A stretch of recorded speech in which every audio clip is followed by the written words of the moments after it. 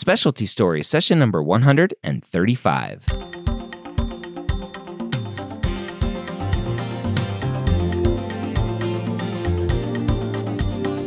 Whether you are a pre-med or a medical student, you've answered the calling to become a physician.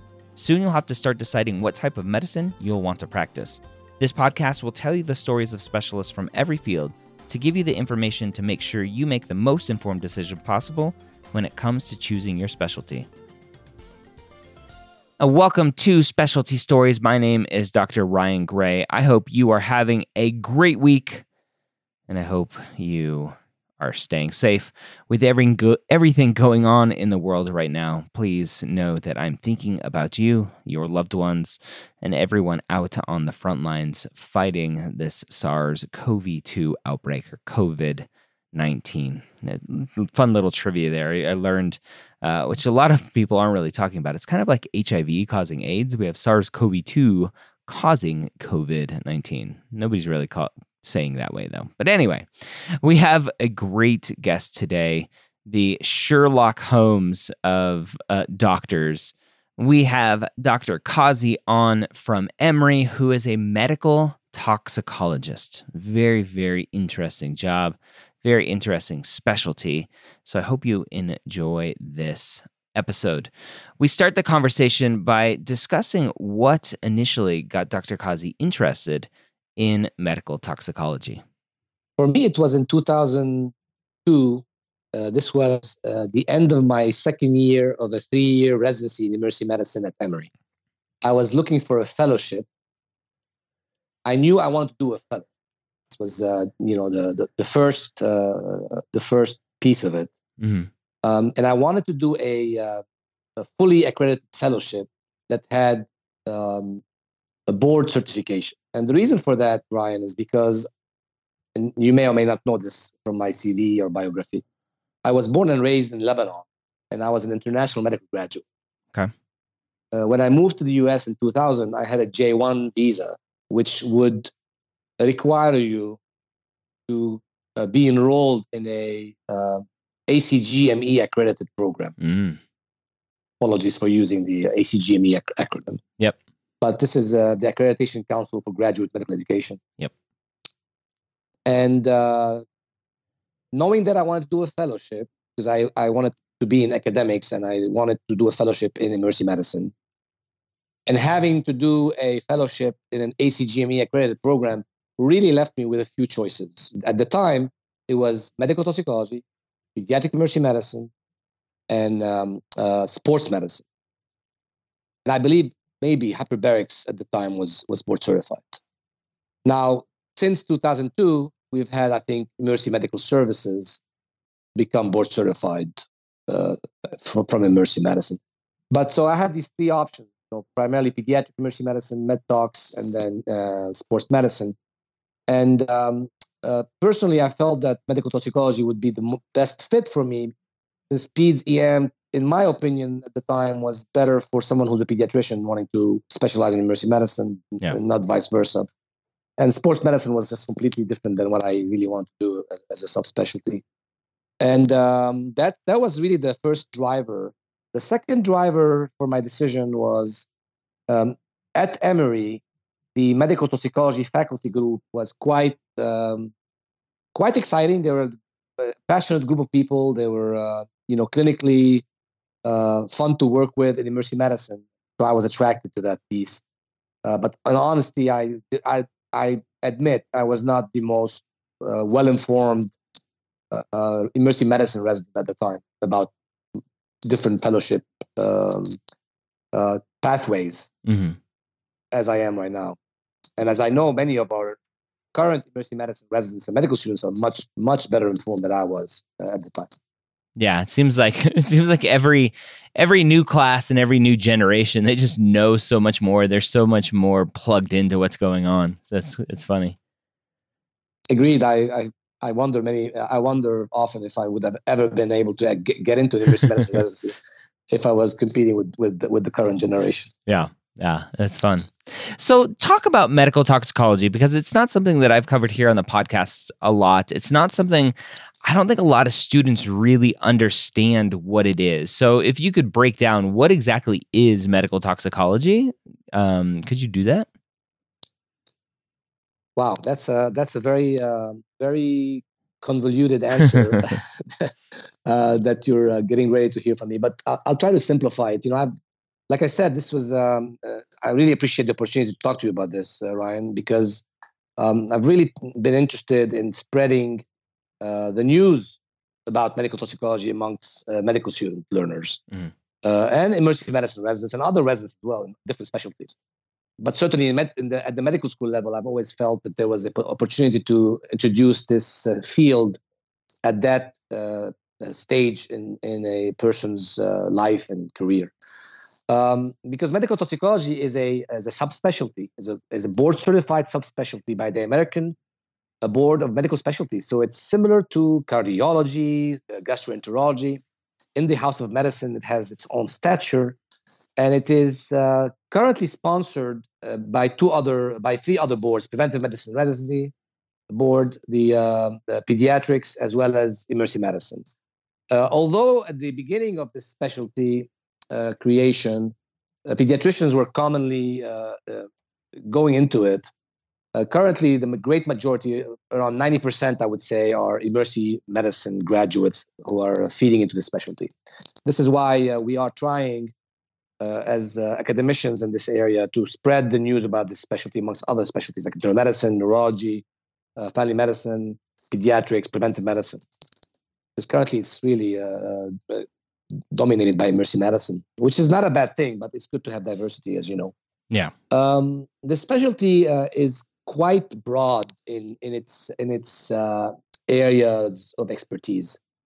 Most people think of medical toxicology as someone who assesses and manages acute overdoses of medications. Mm-hmm. Certainly, that's a common practice pattern that we are involved in, or practice pathway. But that's definitely not the only thing that we do. Medical toxicologists are involved in the assessment and management of chronic environmental and occupational exposures and poisonings. So think of lead poisoning, environmental exposure to lead in children. Think about occupational exposures to mercury or to other chemicals. Some of them are known chemicals, some of them are less known. And some of them, we know a lot about their toxicities, and others are still being researched. So we look at that occupational environmental piece as well, and we are experts in that. And we have clinics where we see people at an outpatient basis, like a medicine doctor or like a neurologist. We also work in well, at least we overlap with disaster medicine and immersive preparedness, because we are experts in chemical emergencies. Think of the hazmat accidents and chemical disasters. Mm-hmm. Also radiation injuries. So ionizing radiation, non-ionizing radiation. Think about people that are contaminated with radioactive material after a dirty bomb explosion or a nuclear weapon detonation. How do you assess their health effects? How do you potentially treat some of these? The principles are overlap with toxicology because it involves personal protective equipment, decontamination, and sometimes chelation, which is one of the medical skills that we are experts in, is chelating some of these toxins out of the body when indicated. Yeah. We also get involved in forensic cases occasionally. Occasionally, we are asked to provide an opinion about a forensic question, a laboratory question. We're not really experts in analytical toxicology as our lab medicine colleagues, but we certainly overlap with them and have some expertise in this area that is sought after occasionally. We are also educators. We are educators at immersive medicine programs, at medical schools, where we play roles in various components of the curricula. At some schools, like pharmacology, for example, is a good example. We also are involved in prevention of poisoning. So we do a lot of public health prevention through our work at one of the nation's poison control centers, where we are either medical directors or assistant medical directors, or we are just consultants. We cover the poison center for any medical backup question that the Poison Center staff are unable to field on their own.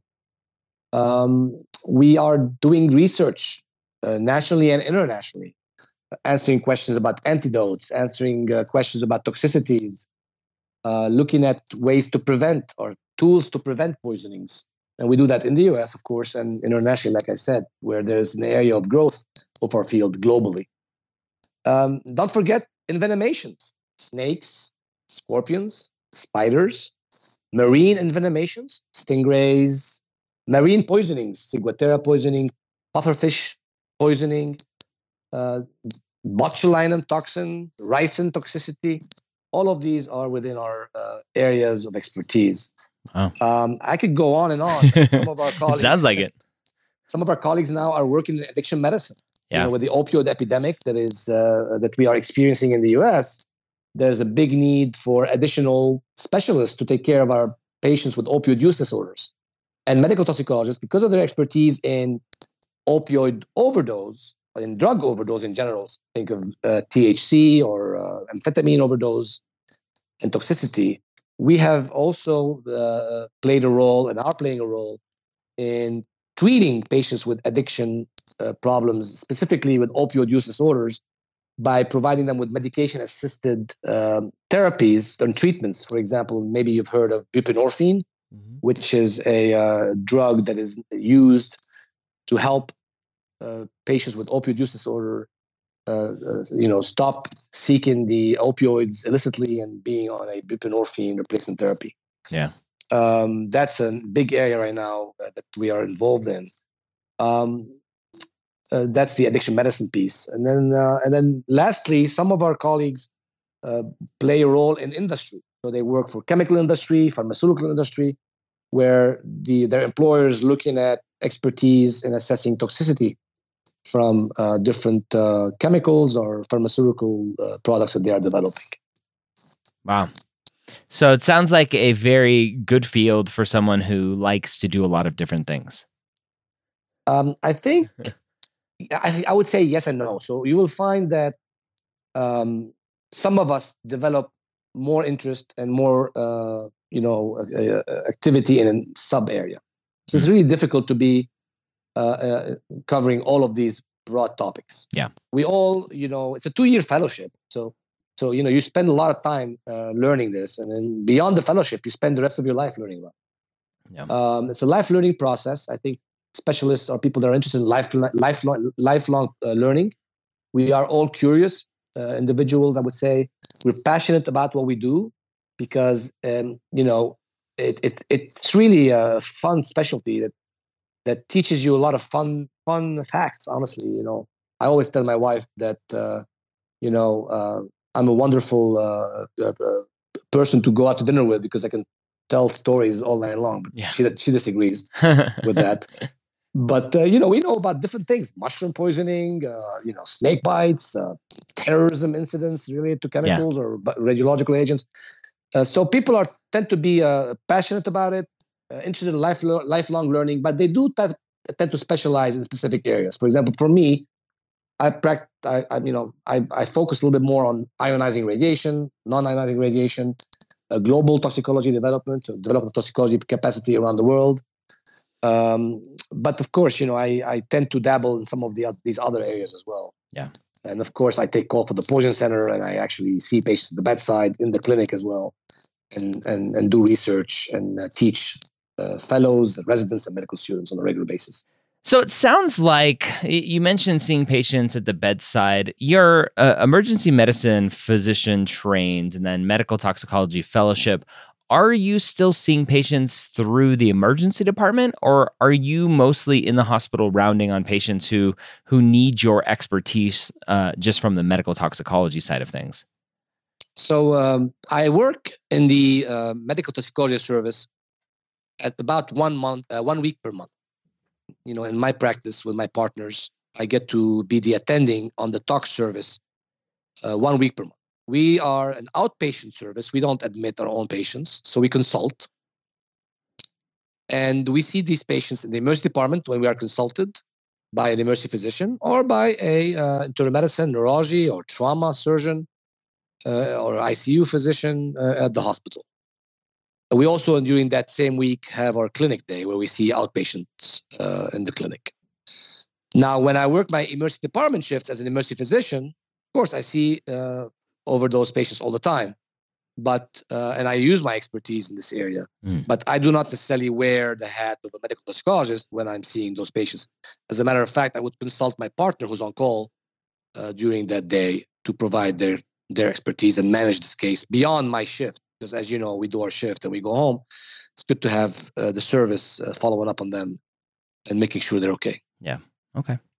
What are some of the biggest misconceptions around medical toxicology? I think some of the big misconceptions about medical toxicology are more pronounced outside the U.S. I think in the U.S. we are still struggling with some areas of misconceptions, but in general, we are not forensic toxicologists. We are not. There's a big group of toxicologists around the world that are actually forensic toxicologists. They're conceived as clinical toxicologists when they're not. Same with laboratorians. We are not analytical toxicologists. And we have colleagues that are analytical toxicologists around the world that are often thought of as clinical toxicologists when they're not. We are not pharmacists. We work very closely with clinical pharmacists, especially at the poison center level and then the academic settings.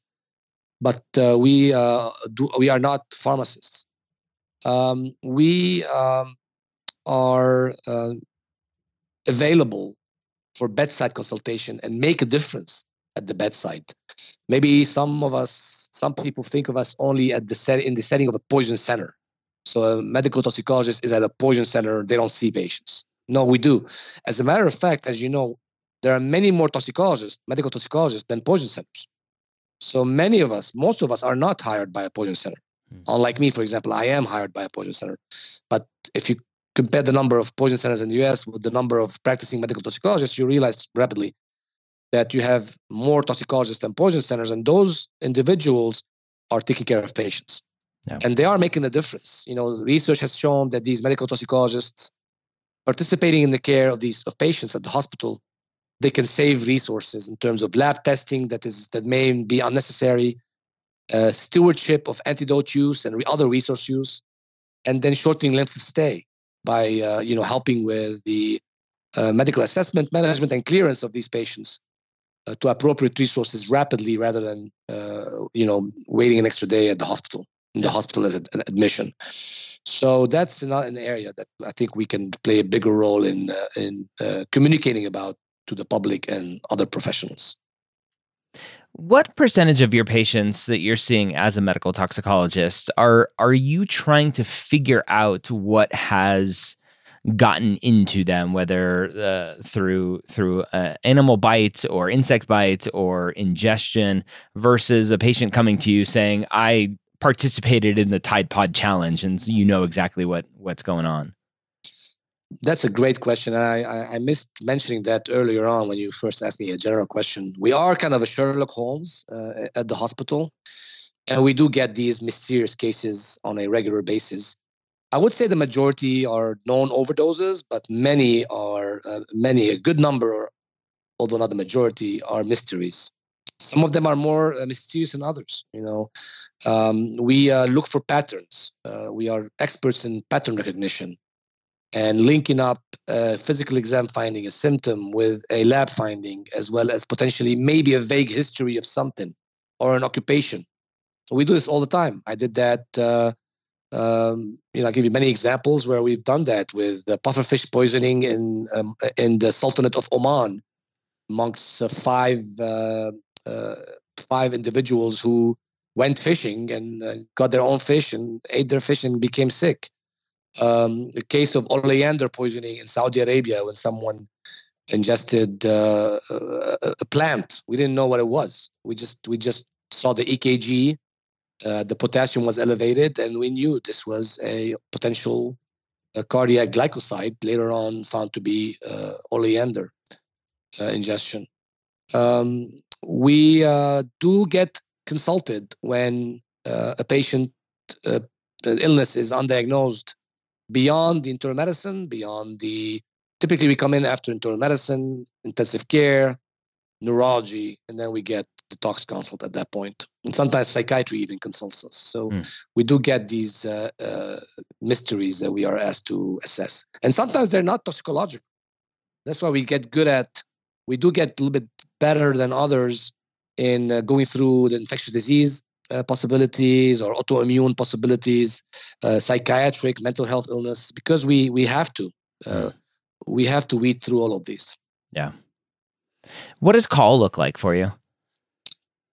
So typically call is so that call could be to a poison center or to a hospital. So you have to separate both of these. And I take call for both. I actually do also telemedicine call, telephonic consultation call for Lebanon, for the American University of Beirut.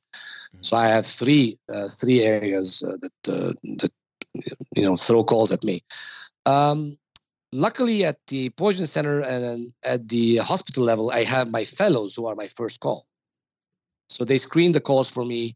Of course, they manage the data collection, the initial assessment and plan, and they staff these calls with me over the phone or at the bedside if we are rounding, for example, or it depends on the case if I'm at the bedside.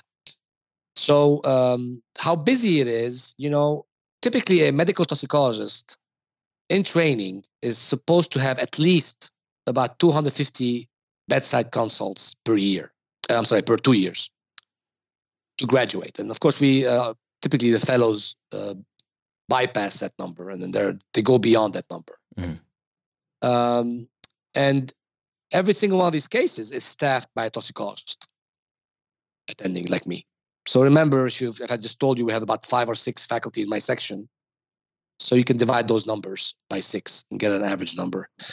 The poison center, for example, our poison center, for example, receives about 100,000 calls a year.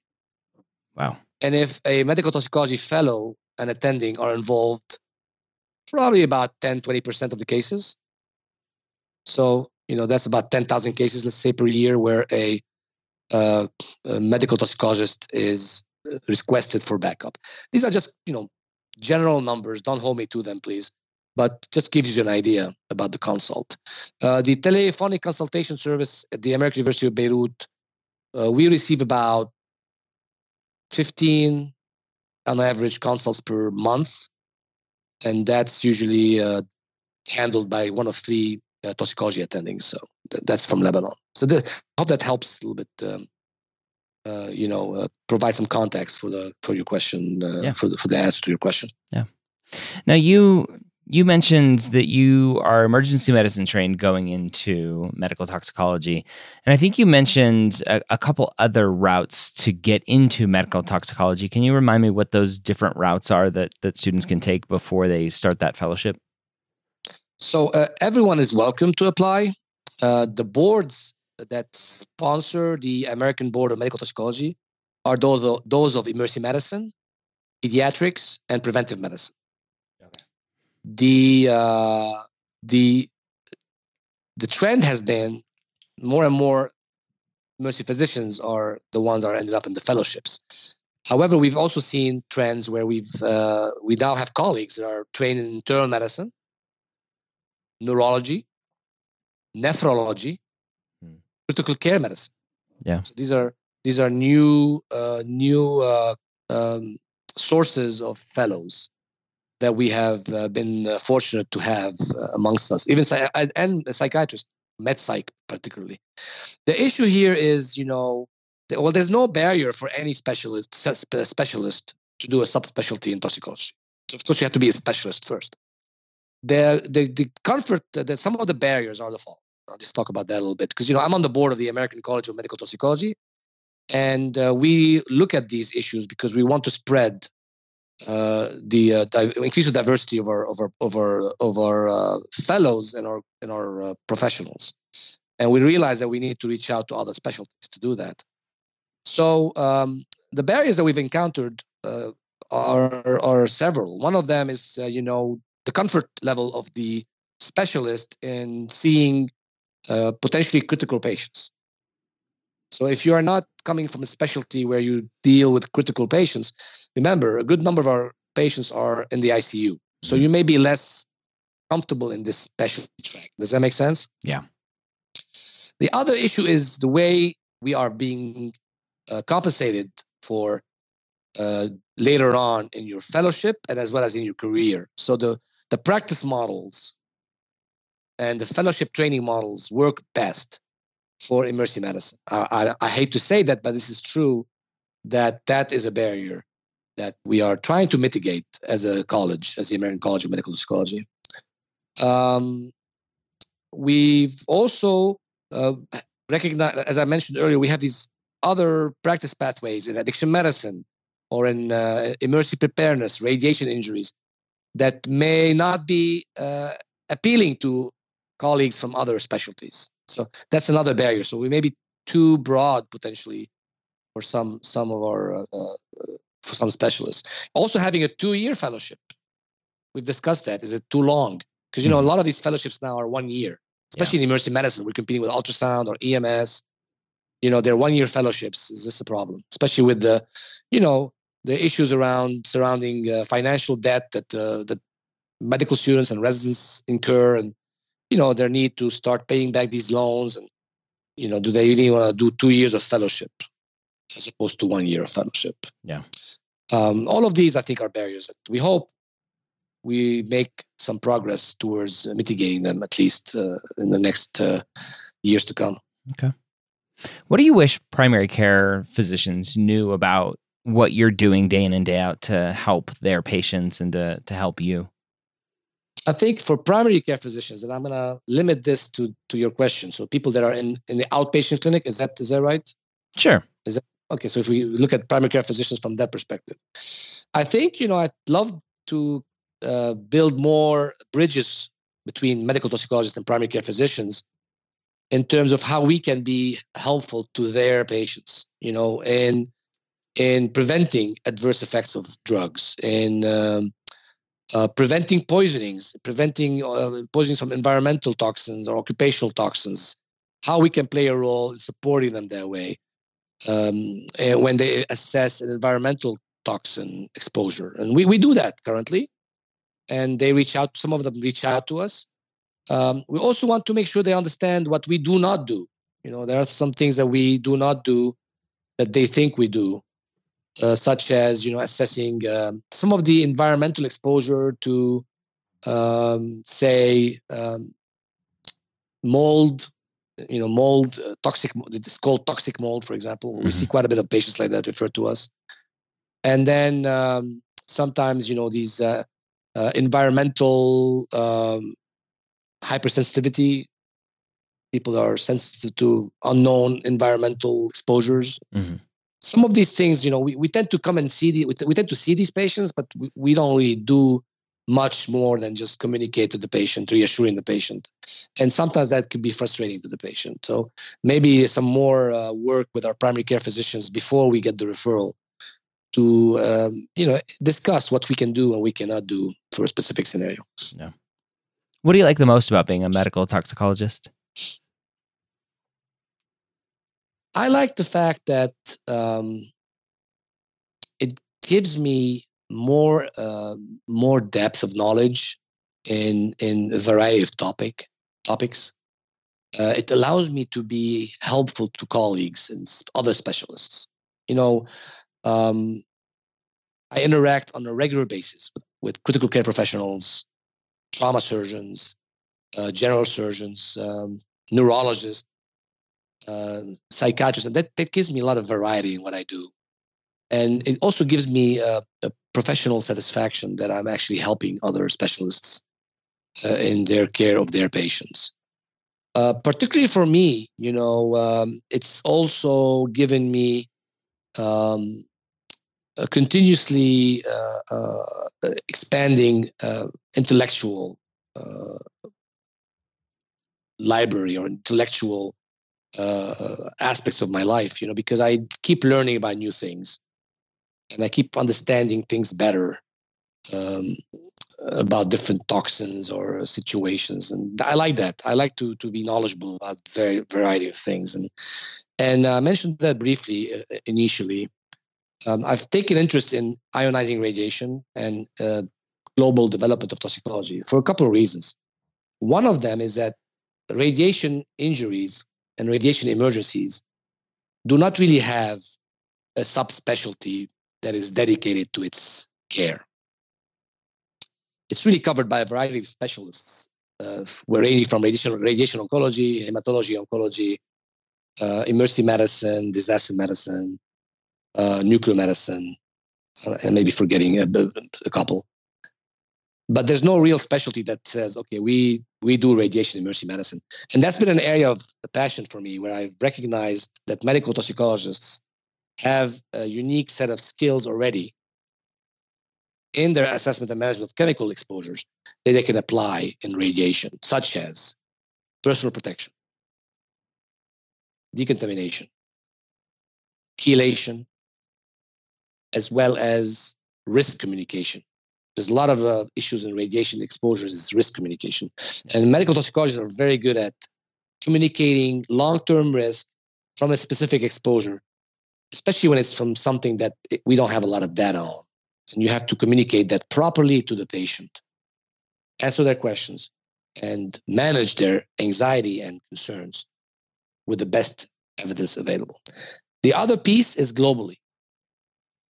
Poisoning is a global burden of disease. We've had a lot of success in the US in preventing poisonings, and we still have a long way to go. The rest of the world has even a more challenging environment due to many issues, from policy to insecurity to lack of training, lack of surveillance, lack of research, lack of resources. And I've found a lot of satisfaction bringing this skill set to different parts of the world, like Lebanon, the Middle East, North Africa region where I work, the Republic of Georgia, the Republic of Kazakhstan, India. And that's been really rewarding to me at a personal level. Yeah. What do you like the least? The least, that's a difficult question to answer, of course. I think one of the things that is challenging is being on call. I think being on call for me, of course, involves being available. And even if you have, say, a fellow that's getting the first call, or even if, you're working at a place where you don't get a lot of calls, you still have to be available. I'm lucky here in Atlanta because I have several partners with me that share call.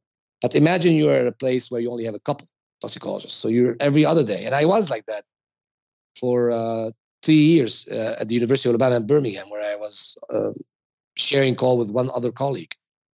So that's one thing that is less agreeable, I would say. But otherwise, I think, I've made the right choice in discovering toxicology. I think this specialty has really kept my brain cells dividing, and kept me challenged and on my feet. And I certainly hope that other listeners today would consider learning more about it. Yeah. I think, we at the American College of Medical Toxicology have created a clerkship council for medical toxicology just to try to coordinate efforts amongst all of our medical student educators and learners in this area, to try to share resources and then spread news about the specialty amongst medical students.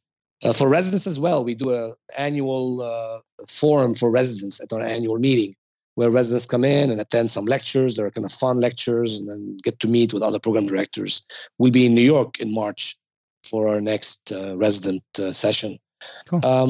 And I think, people like you creating these platforms for us are essential. And I'm really appreciative of you reaching out to me today and allowing me to talk to you and to your listeners about this. I appreciate your time. So if you had to do it all over again, I'm assuming it would be a pretty good yes that you would still want to be a medical toxicologist. Absolutely. I often say to my family that I think medical toxicology saved me. I think burnout is a real threat. Mm-hmm. Professional burnout is a real threat to a variety of specialists. And having the fortune of diversifying what you do on a day-to-day basis, because my week is never the same as another week, and I think that's my antidote, no pun intended, to burnout. And I hope others consider that, by diversifying what you do, you limit your risk of burnout. Certainly, we all go through times where it's completely normal to go through times where something seems dull again.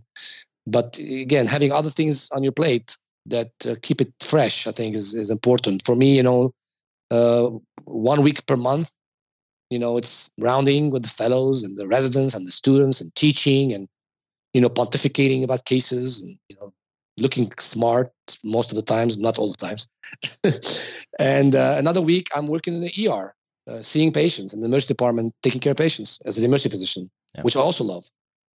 Another week, I'm actually traveling to a remote area where I'm teaching toxicology or meeting with people in governments, ministries of health, discussing poisonings, ways to prevent poisonings, identifying hazards, mitigating hazards. And the fourth week, I'm, maybe taking it easy a little bit, doing some more admin work or doing some research, writing a paper. I hope you can see how that could be fun and an antidote to burnout. Yeah, definitely. Any last words of wisdom for the student listening to this or resident, maybe even listening to this thinking that they want to take a peek at medical toxicology? Yes. I mean, I think if you've made the first step and have listened to this podcast, now you want to learn more. You have to go to specific sources. This is not something this specialty is not a very large specialty. There are about 500, 600 medical toxicologists in the US.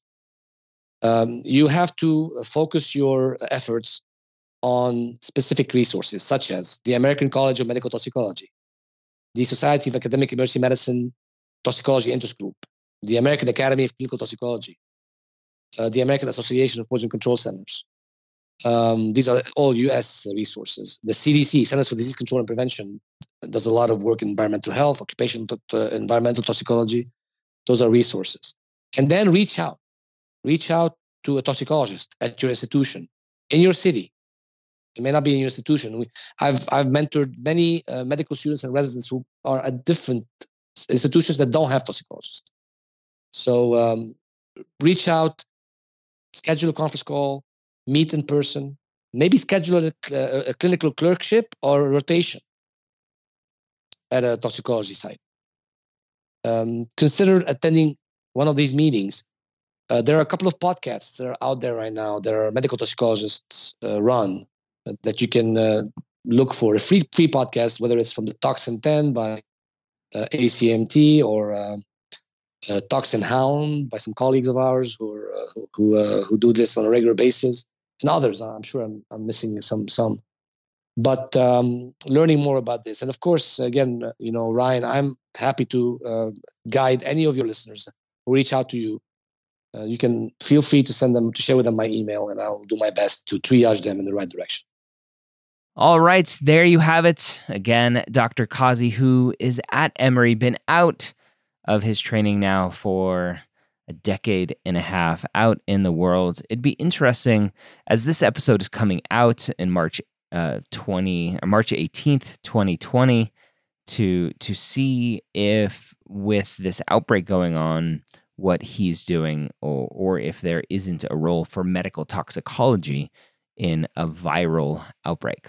Would have been interesting to ask, but I recorded this episode a while ago before all of this was going on. So some interesting things. I hope you learned something today.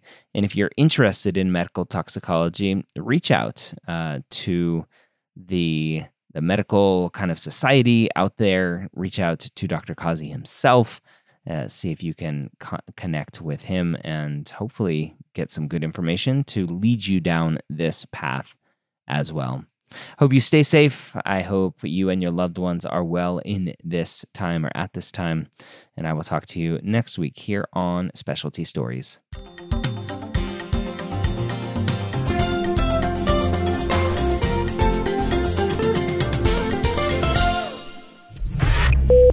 This is MedEd Media.